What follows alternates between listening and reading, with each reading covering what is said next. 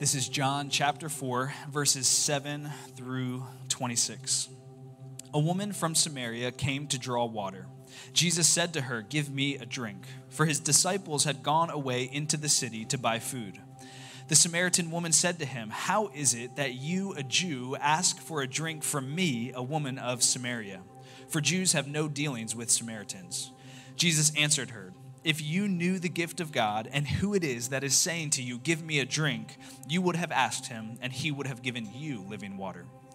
The woman said to him, "Sir, you have nothing to draw water with, and the well is deep. Where do you get that living water? Are you greater than our father Jacob? He gave us the well and drank from it himself, as did his sons and his livestock." Jesus said to her, "Everyone who drinks of this water will be thirsty again. But whoever drinks of the water that I will give him will never be thirsty again. The water that I will give him will become in him a spring of water welling up to eternal life." The woman said to him, "Sir, give me this water so that I will not be thirsty or have to come here to draw water." Jesus said to her, "Go, call your husband and come here." The woman answered him, "I have no husband." Jesus said to her, "You are right in saying, 'I have no husband,' for you have had 5 husbands, and the one you now have is not your husband. What you have said is true." The woman said to him, "Sir, I perceive that you are a prophet. Our fathers worshipped on this mountain, but you say that in Jerusalem is the place where people ought to worship." Jesus said to her, "Woman, believe me, the hour is coming when neither on this mountain nor in Jerusalem will you worship the Father. You worship what you do not know. We worship what we know, for salvation is from the Jews. But the hour is coming and is now here when the true worshipers will worship the Father in spirit and truth, for the Father is seeking such people to worship him. God is spirit, and those who worship him must worship in spirit and truth." The woman said to him, "I know that Messiah is coming, he who is called Christ. When he comes, he will tell us all things." Jesus said to her, "I who speak to you am he." This is the word of the Lord.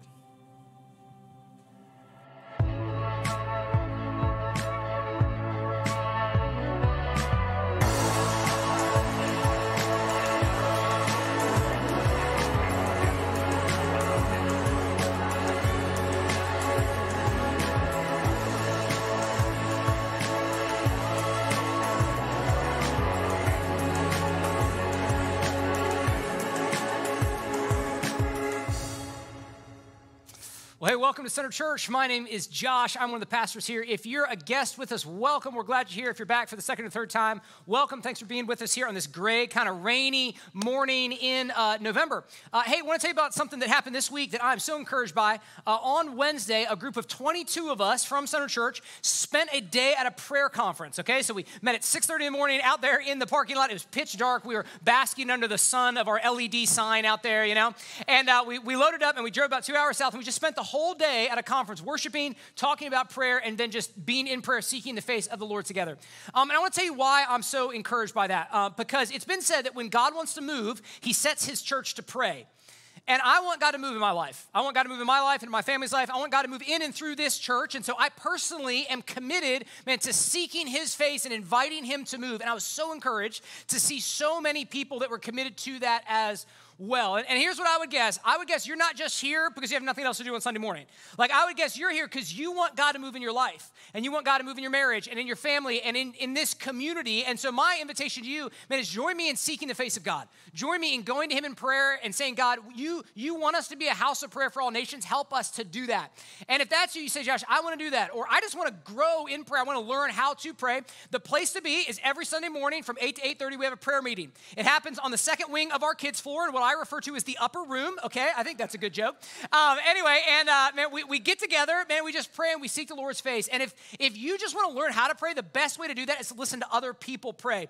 I always leave that meeting profoundly encouraged about all the ministry that's already happened before anyone gets here for a service, and I know you will as well. So it's every Sunday, 8 to 8:30. Would love to have you. And before we jump into John 4, I just want to ask God to help us pray. I mean, I think that's a good prayer to pray. God, help us pray more, and then we'll jump in. So would you join me in that? Lord, you've told us that your desire is that, the church would be called a house of prayer for all nations. Lord, we know that When we pray, you move. And so, God, would you just stir us up? Would you stir us up individually? Would you stir us up corporately to be a people that prays, that seeks your face, that doesn't just depend on plans, but, man, God plans well, but also prays fervently. So, God, give me the grace as one of the pastors to do that. Give our elder team the grace to do that. Give our church just the grace to become a church that prays and sees you answer prayer. God, we thank you for your word, and we pray that you'd open our eyes, that we would see what you have for us today in John chapter 4. We pray these things in Christ's name. Amen. Amen. Well, if you have a Bible, you can meet me in John chapter 4, starting in verse 1. John chapter 4, starting in verse 1. So we're in the fourth week of a series that we're calling Come and See. Come and See. And here's what we've said.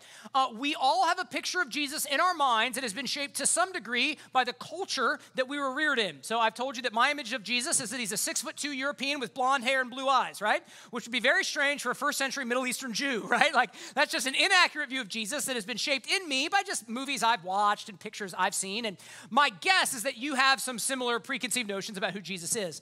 Well, the question is not who do we think Jesus is? The question is, who is Jesus? What do the scriptures tell us about who he is? And so we're walking through the Gospel of John, and we're looking at 9 different interactions that Jesus has in the Gospel of John to really get at that question, who is Jesus really? And if you were here last week, Jesus interacted with a man named Nicodemus in John chapter 3. Nicodemus was traditional, he was moral, and he was religious, okay? He was kind of a classic church kind of person, right? So in your minds, if you think about like, man, who is a church kind of person, Nicodemus fits that bill exactly. And you might think, yeah, of course, Josh, Jesus came for church people. I'm not really a church person, so this isn't for me. Well, then I think you're going to enjoy today. Because in John chapter 4, Jesus goes out of his way to pursue a woman who could not have been more different than Nicodemus. Okay, he was a man, she was a woman. He was a Jew, she was a Samaritan. He was very upstanding, she had a checkered past. The point that John is making is that every kind of person needs Jesus, and Jesus came for every kind of person. Every kind of person needs Jesus, and Jesus came for every kind of person. So if you're here and you fit in the category of every kind of person, congratulations. You need Jesus, and Jesus came for you. Okay, that is what John is doing in John chapter 3 and John chapter 4. Now, the woman we're going to meet was seeking satisfaction in romance. That's what she'd been doing. And she had found romance, but she hadn't found satisfaction. And I wonder if you can relate with that this morning. Have you ever looked for satisfaction in something but come up wanting? Man, have you ever had a hard time being satisfied in your stage of life, being content in your relational status, or being fulfilled at work? Man, have you ever had a longing in your soul that you said, there must be something more than this, I'm just not fulfilled? Man, if you can relate with that at all, then Jesus has a message for you this morning, a message about satisfaction that comes from above and never runs out. So we're going to walk through this text, kind of explaining as I go, and then we're going to land on, man, what does this mean for us today and that longing that we all have in our souls for transcendence? Look at verse 1 with me. Now, when Jesus learned that the Pharisees had heard that Jesus was making and baptizing more disciples than John, although Jesus himself did not baptize, but only his disciples, he left Judea and departed again for Galilee. So after Jesus spoke with Nicodemus in chapter 3, he went out into the countryside, and there he was preaching and teaching and ministering in the same vicinity as John the Baptist. Well, as is often the case with popular preachers, John and Jesus loved one another. They were big fans and supporters of one another, but their followers had a tendency to be competitive, okay? And to make matters worse, the Pharisees were trying to stir up rivalry and dissension among Jesus' disciples and John's disciples. So Jesus finds out about this, and he's like, I'm out of here. I'm not all about that. So he leaves Judea, which is down here, and he goes to Galilee, which is up here, okay? So Judea is in the south, and Galilee is in the north. Verse 4. And he had to pass through Samaria. Okay, there are 3 ways to get from Judea in the south to Galilee in the north. You could go straight through Samaria. That would take 3 days of walking. Or you could go around Samaria to the east or to the west. If you went around, it would take 6 days of walking, all right? So raise your hand if you would rather walk 3 days than 6 days. Anybody? Me? Just me. Great, everybody. Okay, here's what's crazy. Almost every Jew at the time of Jesus chose to walk around Samaria rather than through it. The reason was that they could not stand Samaritans. I mean, they hated these people. Now, think about how much do you have to hate someone to add 3 days to your walking journey? I don't like to walk to the fridge during a movie, right? And yet they walked 3 days around Samaria because that is just how much they detested the Samaritans. So to understand what's going on, we have to know a little bit about who the Samaritans were. So bear with me. We're going to do some ancient history. I know that's what you're looking for this morning. You're like, Josh, can you tell me about the Assyrian Empire? Yes, I can. Yes, I can. In 727 BC, the Assyrians were big bad dudes. They came down, they conquered the northern part of Israel, the top 10 tribes of Israel. And they took a bunch of them off into exile, but they let some of the Jews stay there. Well, a subgroup of that group of Jews decided to intermarry with their conquerors. Okay, so Jews married Assyrians. They mixed their religion, they mixed their culture, they mixed their ethnicity. And they watered down the faith of their fathers. And they actually ended up taking out about half of the Old Testament. They said, no, we're not going to do that anymore. We're going to just keep the books that we like. And then they actually built their own temple. And they said, we're not going to go to Jerusalem anymore. We're going to kind of build our own thing and do it our own way and kind of have our own gods that we want.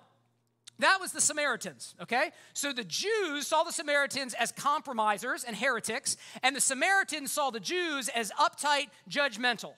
They hated each other, okay? And then add like hundreds and hundreds of years of animosity on top of this. Just keeps getting worse and worse and worse. So, man, we have crazy stories of like Jewish teenagers being like, what should we do tonight? I know, let's go set a Samaritan village on fire. That sounds great. And they would go and set a village on fire. And then we have these stories of Samaritans like marauding and attacking Jews as they pass through their territory. Like these groups of people hated one another.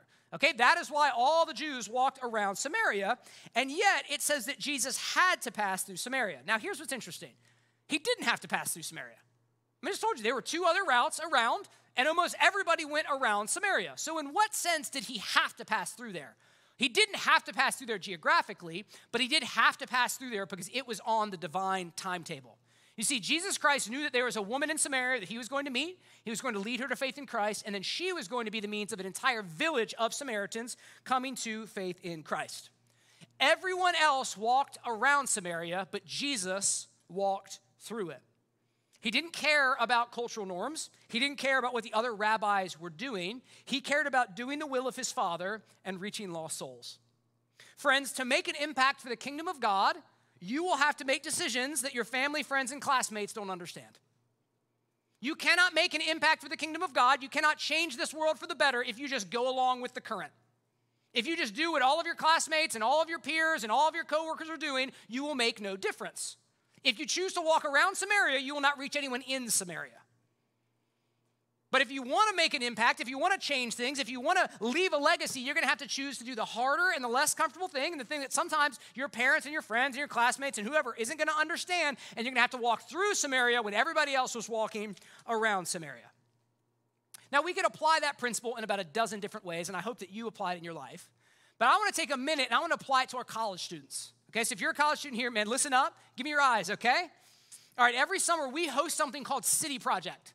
City Project is an 8-week discipleship greenhouse, man, that will prepare you for a lifetime of faithfulness. You'll learn the Bible, you'll learn theology, you'll live in community, and you'll participate in God's mission around the world. It is hard to find truly life-changing experiences, but this is one of them. And in the providence of God, you are a part of a church that offers it. And so if you are a college student, you need to seriously consider doing City Project this summer. But to do so will require you to walk through Samaria. To do so will require you to be different than your classmates, because you know what they're going to be doing? They're going to be trying to get internships at Tesla, right? They're going to be trying to make money so that they can spend it next semester. And your family might not understand. Your friends might not understand. They'll be like, you're ridiculous. You're fanatical. This is too much. So you can go with the current and you can just go get an internship and you can, spend your summer doing whatever in DC, or you can have a life-changing spiritual experience that will pay dividends for the rest of your life. Right? You need to seriously consider this, but I'm telling you, in order to do it, you're going to have to walk through Samaria. You're going to have to be willing to not be like your classmates, and you're going to have to push those thoughts of like, I'm getting behind because I didn't do an internship between my first and second year. You just push it down. All you UVA students, just chill for a second, okay? It's going to be okay. You got to push it down. You got to ask God, do you want me to do this? And if the answer is yes, do it. If God says yes, don't say no because you got to go through Samaria. Look, if there's some compelling spiritual reason why you shouldn't do it, fair enough.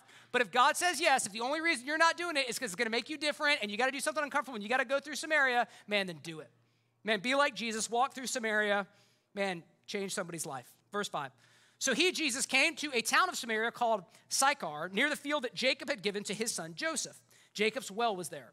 So Jesus, wearied as he was from his journey, was sitting beside the well. It was about the 6th hour, which is noon, okay? Did you notice how many specific details John gives in that little account? He says, hey, it's near this town, it's near this field, it was this well, Jesus sat down because he was tired, and it was around noon. Why does John provide all of those historical details? Have you ever been reading the Bible and wondered, like, why in the world do I now know who the Roman governor was at this time? You ever done that? You're like, why? I don't know where any of these places are. Why is this in the Bible? The reason that it's in the Bible is a real book about real people in real places. Okay, so Jacob's well, you can go and see it. It's still there. You can get on a plane at Charlottesville Airport and then make 17 connections, and eventually you'll get to Israel, and then you can go to Jacob's Well. It'll take you about 4 days.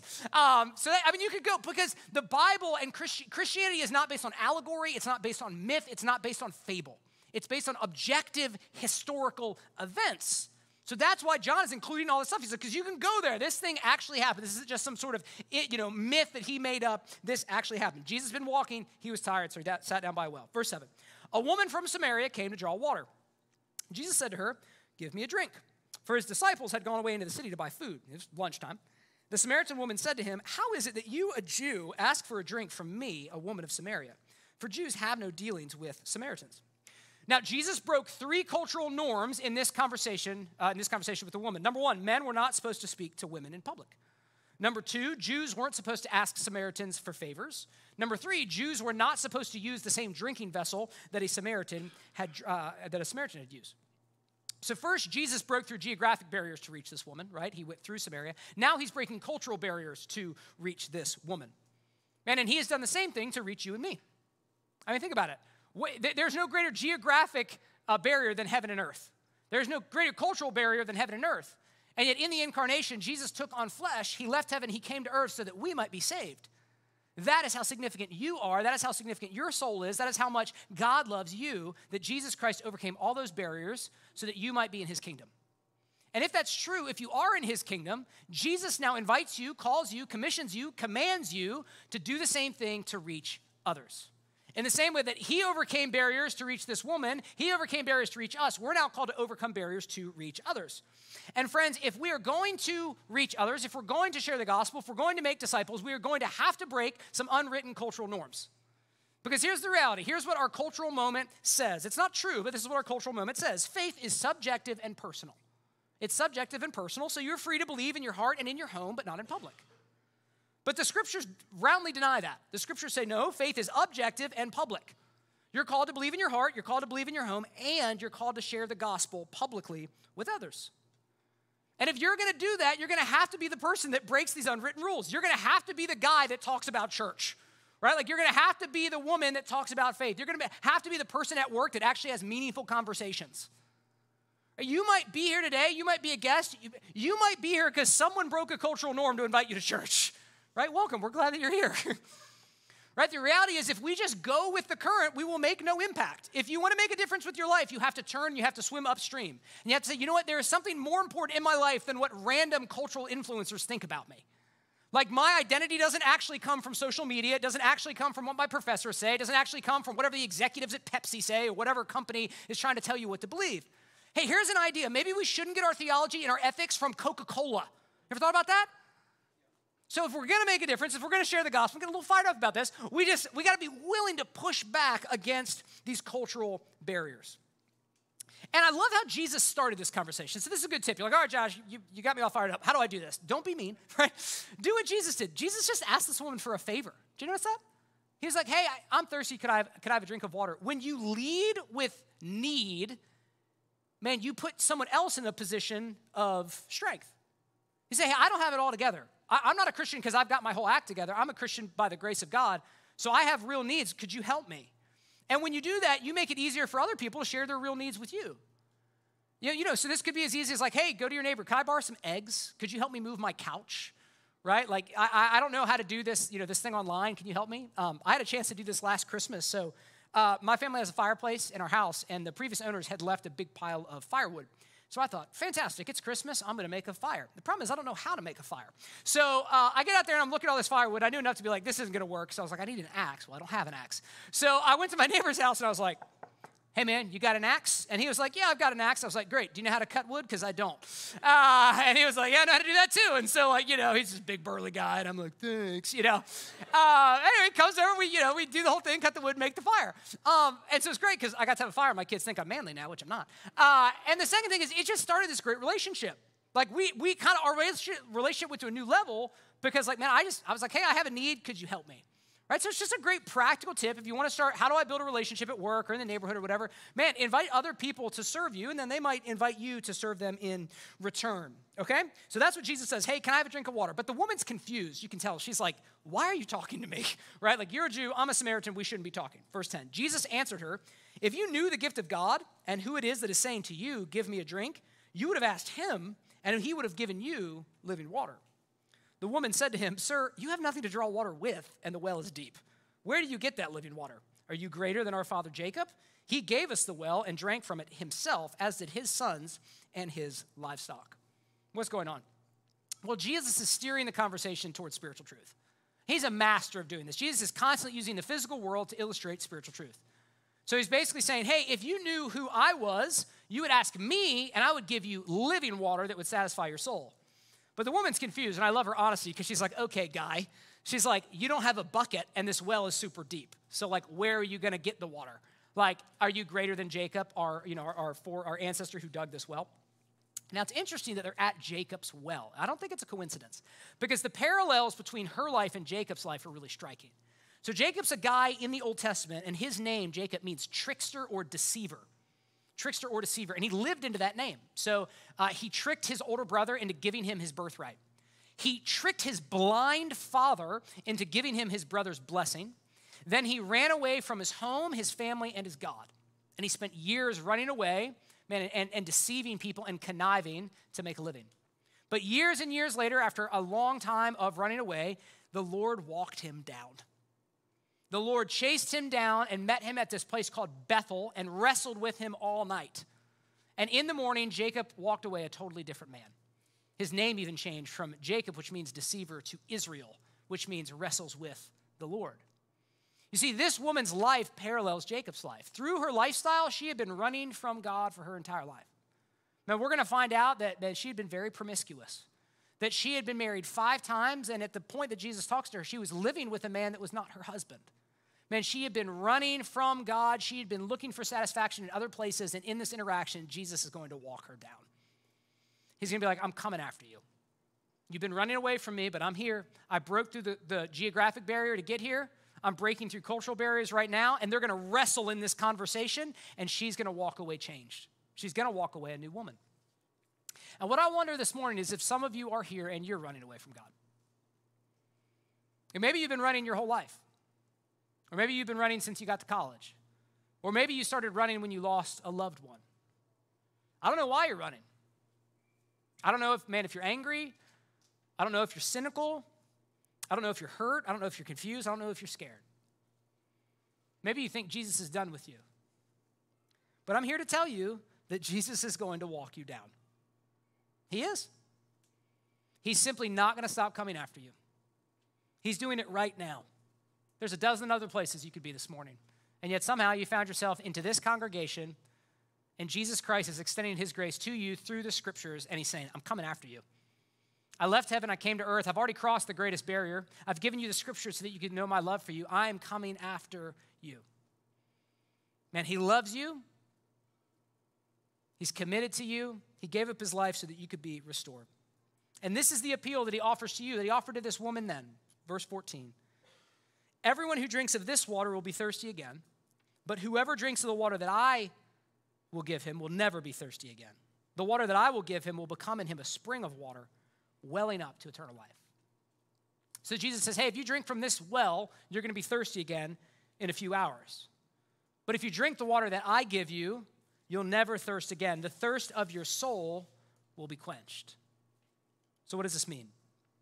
Well, Scripture teaches us that we are created in God's image and for a relationship with him. So when God made Adam, he formed him out of the dust of the earth, and then he breathed into him the breath of life. And the very first thing that Adam saw when he opened his eyes was the face of God. And every single one of Adam's descendants has been created with eternity in their heart. You and I were created to find soul satisfaction in a relationship with our Creator. To have a personal, intimate relationship with God is what your soul longs for. That's what Jesus is saying. He's like, look, this water, you're going to get thirsty again. You drink that water from me, spiritual water, you'll never thirst again. Now, when Jesus mentioned the spring of water that wells up to eternal life, he's referencing Jeremiah 2:13. This is what he says. For my people have committed two evils. They've forsaken me, the fountain of living waters. You see the connection? And they've hewed out cisterns for themselves, broken cisterns that can hold no water. A cistern was a giant pit that you would dig out to hold water in, but if it got broken, if it cracked, the water would just dissipate. It couldn't hold any water. It became worthless. The only thing you could use it for was, one, it could become a trash heap, or two, it could be a prison. Those are the two things you could use a broken cistern for. Here's what Jesus is saying. If you don't find satisfaction in your Creator, you will try to find it in created things, and it will not work. You will go to broken cisterns, and they can't hold water. And if you go there long enough, they're going to make you filthy, and they're going to put you in bondage. And isn't that the testimony of so many of us? That thing that I thought would give me life, I kept going to, and now I'm in bondage to it. That relationship that I thought would finally make me feel beautiful and desirable and worthwhile hasn't done it, and now I feel dirty. Man, I'm in a broken cistern, and I can't get out.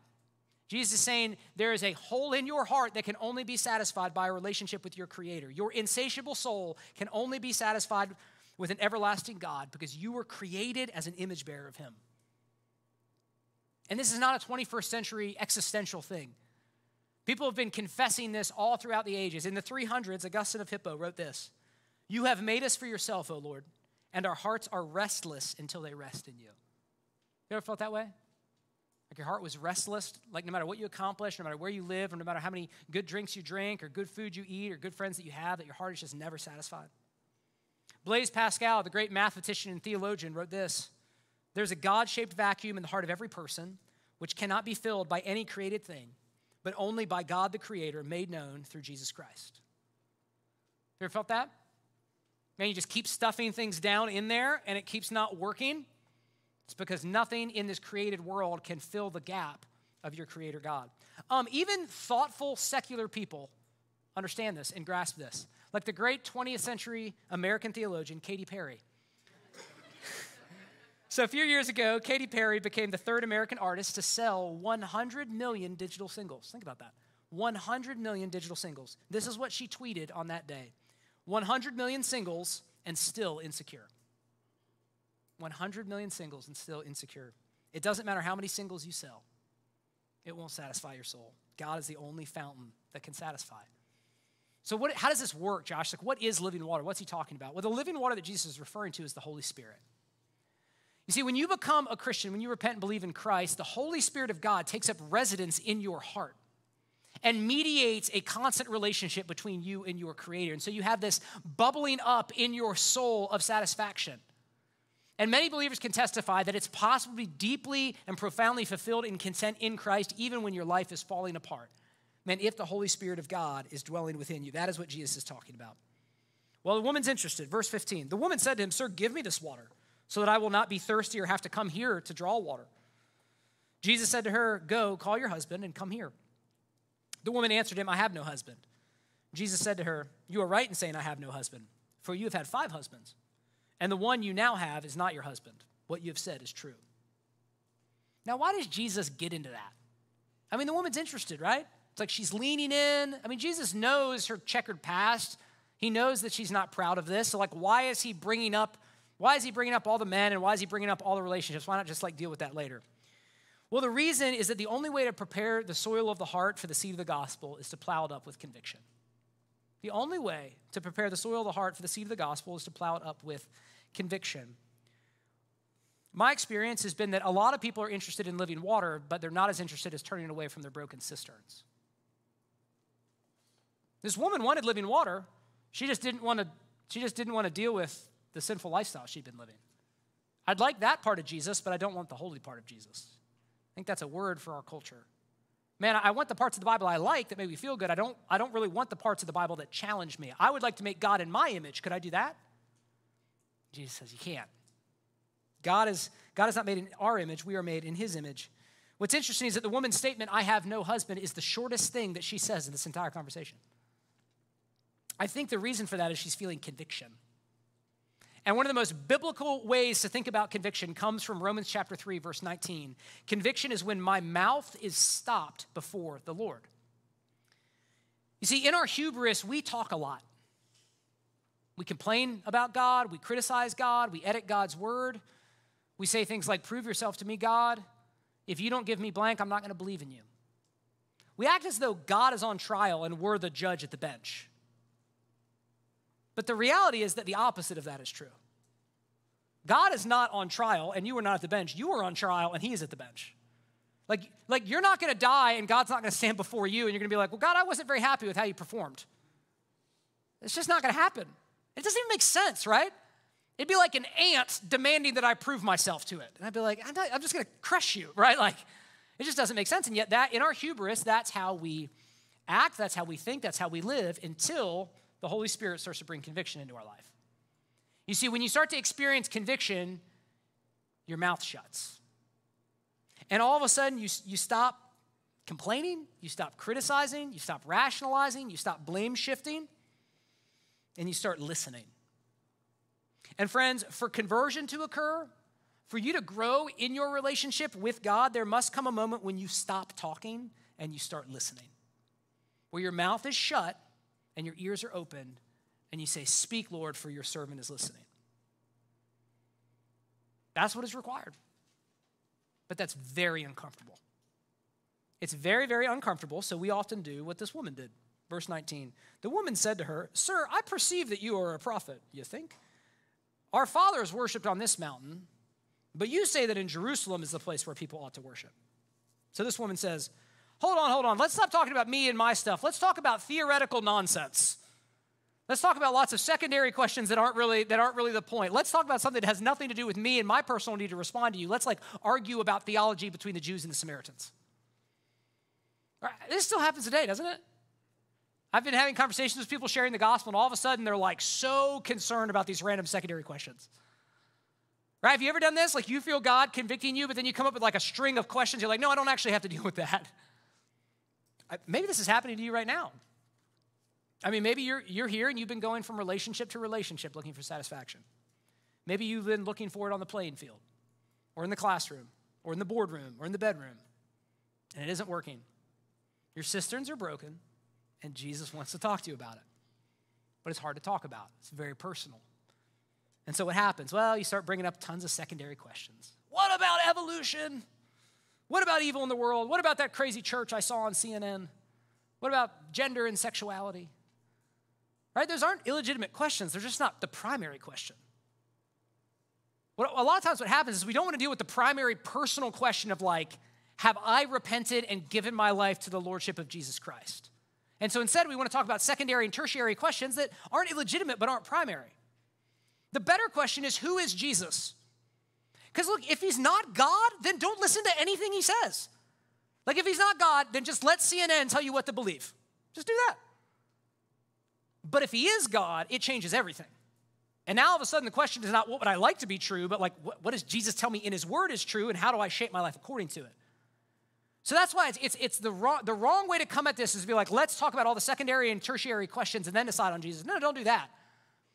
Answer the question, who is Jesus? If you reject him as the Son of God, and you say, no, he was a crazy, demon-possessed, he was just absolutely a lunatic, then don't listen to any of it. But if you look at the evidence and you conclude, no, he's the divine Son of God who calls me to repent and follow him, okay, now all the rest of our life has to fall into line with that. But that's hard. It's hard to deal with real personal stuff. This woman didn't want to deal with it. So what Jesus is going to do is he's going to real quickly address her question and then bring it back to the main point. This is what he says. Jesus said to her, woman, believe me, the hour is coming when neither on this mountain nor in Jerusalem will you worship the Father. You worship what you do not know. We worship what we know, for salvation is from the Jews. Jesus was Jewish. But the hour is coming and is now here when the true worshipers will worship the Father in spirit and truth. For the Father is seeking such people to worship him. God is spirit, and those who worship him must worship in spirit and truth. So this is what Jesus is saying. He's basically saying, because of what I'm going to accomplish on the cross, a day is coming when you don't have to worship on this mountain or in Jerusalem. I'm the new temple, he's saying. So if my spirit is dwelling within you, you can worship no matter where you are. On this side of the cross, it's not about worship in a particular place, it's about worship in a particular way. So you can worship God here at 475 Westfield Road just like you can, at the temple in Jerusalem. Because if the Spirit of God is dwelling within you, it's not about worshiping in a particular place, it's about worshiping in a particular way. God is seeking people who will worship him in spirit and in truth. Now, I could preach an entire sermon on what that means. I don't have time, okay? So bear with me. What does it mean to worship in spirit? I think it means people who worship enthusiastically and with their whole heart. That you're not bored when you come into the presence of the living God. Now, that has to be appropriate to your personality and, the whole thing, but it means like wholehearted devotion, worship in spirit. And then, what does it mean to worship in truth? Well, it means you worship God according to the scriptures, according to strong theology. You see, you can't love God if you don't have right thoughts about God. As one author put it, you cannot love what you do not know, right? So our worship isn't just like enthusiastic, but it needs to be grounded in the scriptures and in theology. Okay, so that is what Jesus is saying. He's saying those are the kind of worshipers that the Father is seeking. Verse 25, the woman said to him, well, I know that Messiah is coming, he who is called Christ. When he comes, he will tell us all things. Jesus said to her, I who speak to you am he. Now here's what's interesting. The Samaritans believed in a Messiah. That's the only way that she'd be able to say that. But they didn't believe in a Messiah who would reconcile them with God. They believed in a Messiah who would bring political reform and military triumph. Right? So she was like, yeah, I believe a Messiah is going to come. She just didn't know that she was supposed to find satisfaction for her soul in her relationship with God. She thought like, yeah, I think all the problems are going to be solved by politics and military. Man, the Bible's so irrelevant, isn't it? Uh-oh.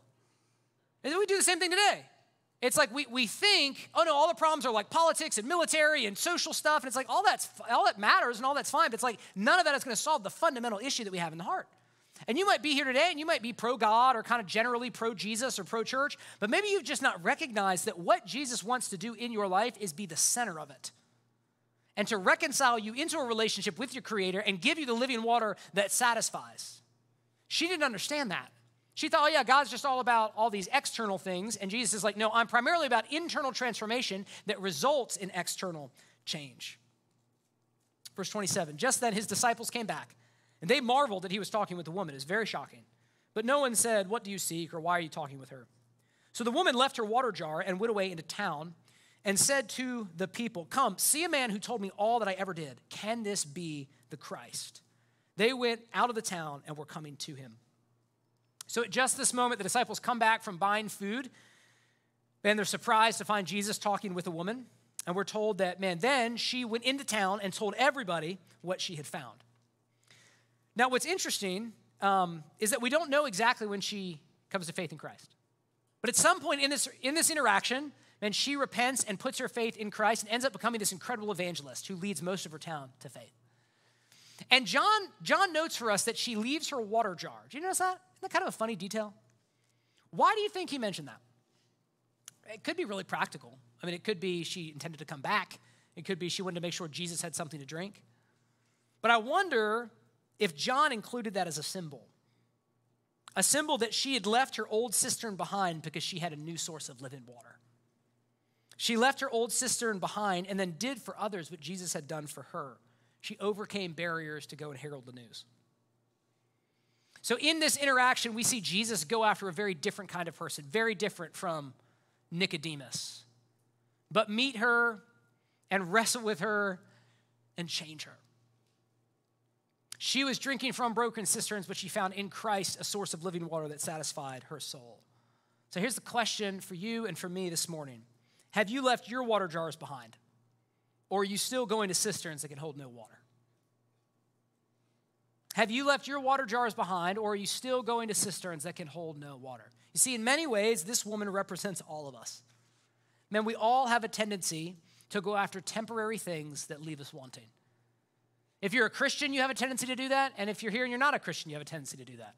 I have a tendency to do that, okay? The thing that I go after that I think is going to satisfy me is church growth. In every stage of our church, no matter what size it's been, I think when we get to the next size, then I'm going to be content. And then I'm going to be happy. And then I'm going to feel competent. And then I'm going to feel like a good leader. Right? And then we get to that next stage and it's not enough. In the next stage, I'm going to feel that way. Man, when we finally get a building, I'm going to feel that way. 4 weeks in, it hadn't done it for me. I love this building. I love you guys. But it just simply can't satisfy my soul. And yet I find myself going back to that again and again and again and again. I wonder if you can resonate with that this morning. Like, I wonder if you're here and you are a single adult and you thought you'd be married by now. And you want to be married. And, like, that's a good and godly desire. But I wonder if deep in your soul you think, when I'm married, then I'll be content. Then I'll be satisfied. Then I'll be fulfilled in Christ. And friend, I'm just here to tell you it's not going to work. Maybe you're here and you're married. And you have a good and godly desire for children. And I pray that God fulfills that desire, whether biologically or through adoption or foster care. But friend, I'm just here to tell you that children aren't going to satisfy your soul. Maybe you really, really want grandchildren.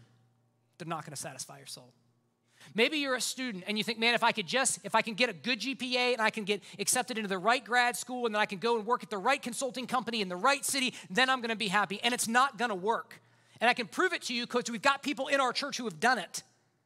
And they're like, I wasted 25 years of my life, man, chasing some corporate dream, and I got it, and it didn't satisfy my soul. Nothing in this world can satisfy your soul. Doesn't matter what you stick down there. Doesn't matter how expensive or shiny it is. Do you know what culture is going to tell you? Culture tells you if you would just express yourself at all costs, you'll be happy. Have you ever met anyone that's done that? They're devastated. The great lie that our culture tells us is if you would just chase sexual expression and just do whatever you want, whenever you want, with whoever you want, you would be happy. Have you ever met anyone that's done that? They're not happy. They're usually extraordinarily stressed and depressed. Guys, God created us to find our satisfaction in Him. It doesn't matter what you shove down there. It's not going to do it. It doesn't matter if you shove religion or rebellion into your heart. It's not going to fill the gap. But how many of us spend our lives chasing after things that can't do it?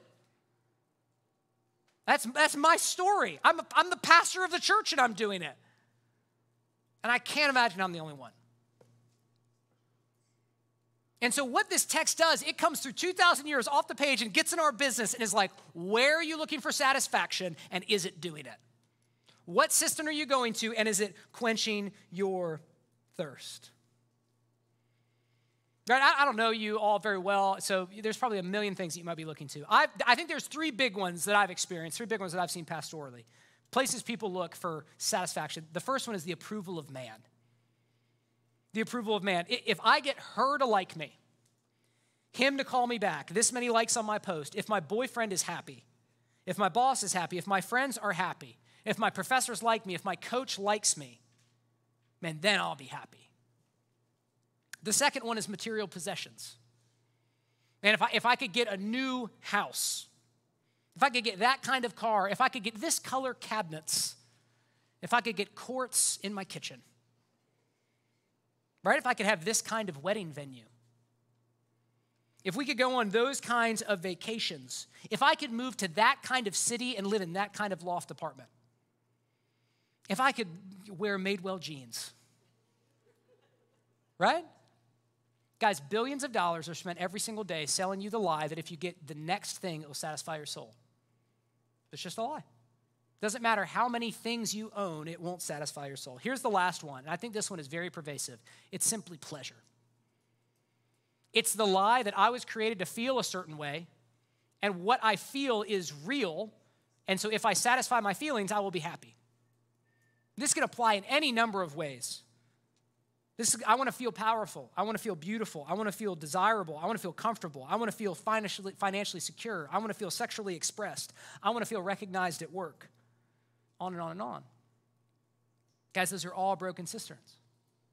They cannot satisfy your soul. No amount of approval from people can replace the approval you were designed to receive from your Creator. And if you chase the approval of man, it will leave you overcommitted and anxious. No material possession can replace the glory of God your soul was created to feast upon. I mean, raise your hand if the last time you got an iPhone, you said, that's it, I'm eternally satisfied. No, you dropped it in the toilet last night. Right? But it's ridiculous. But we just keep going around. One of my pastor friends calls it the cul-de-sac of stupidity.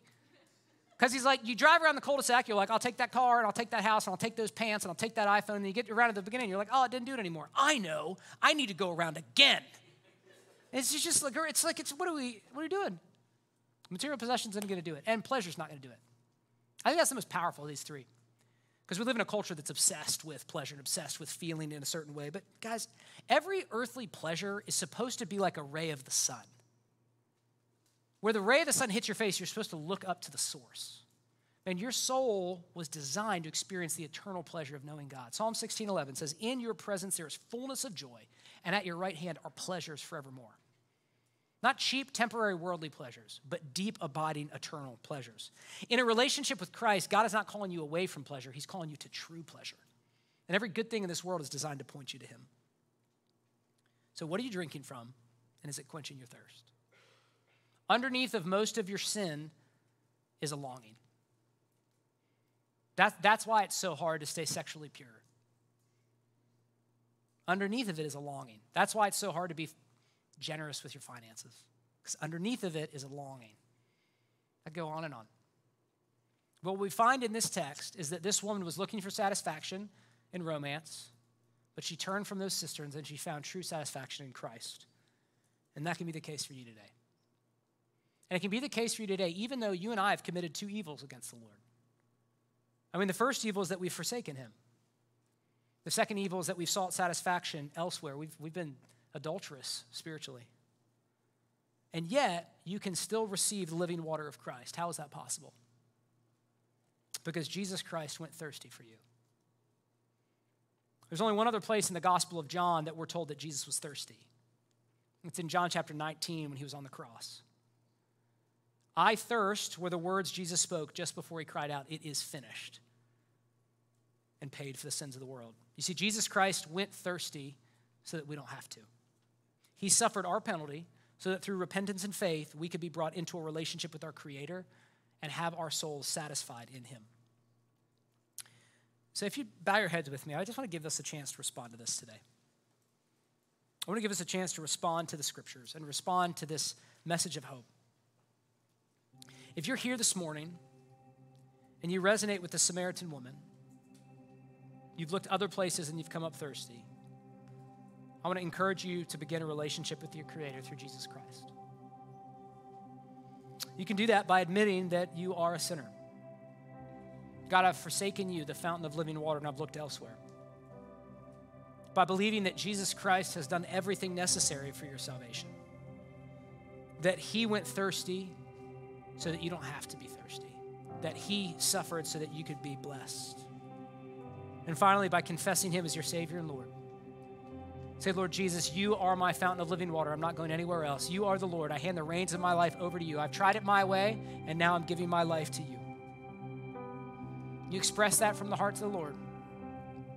And the Holy Spirit of God will take up residence within you and will fill you with the living water of a relationship with God.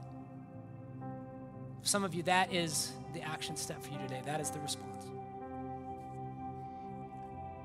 But you might be here and you might be a Christian and you might say, Josh, I have a relationship with Christ, but I still feel unsatisfied. If I have the living water, why do I thirst so much? It could be that, like me, you've been going to broken cisterns. You have access to the living water, but you haven't been going there. You've been going to, if I could just be married, if I could just have kids, if I could just get promoted, and if I could just be acknowledged by my friends, and if I could just lose 25 pounds.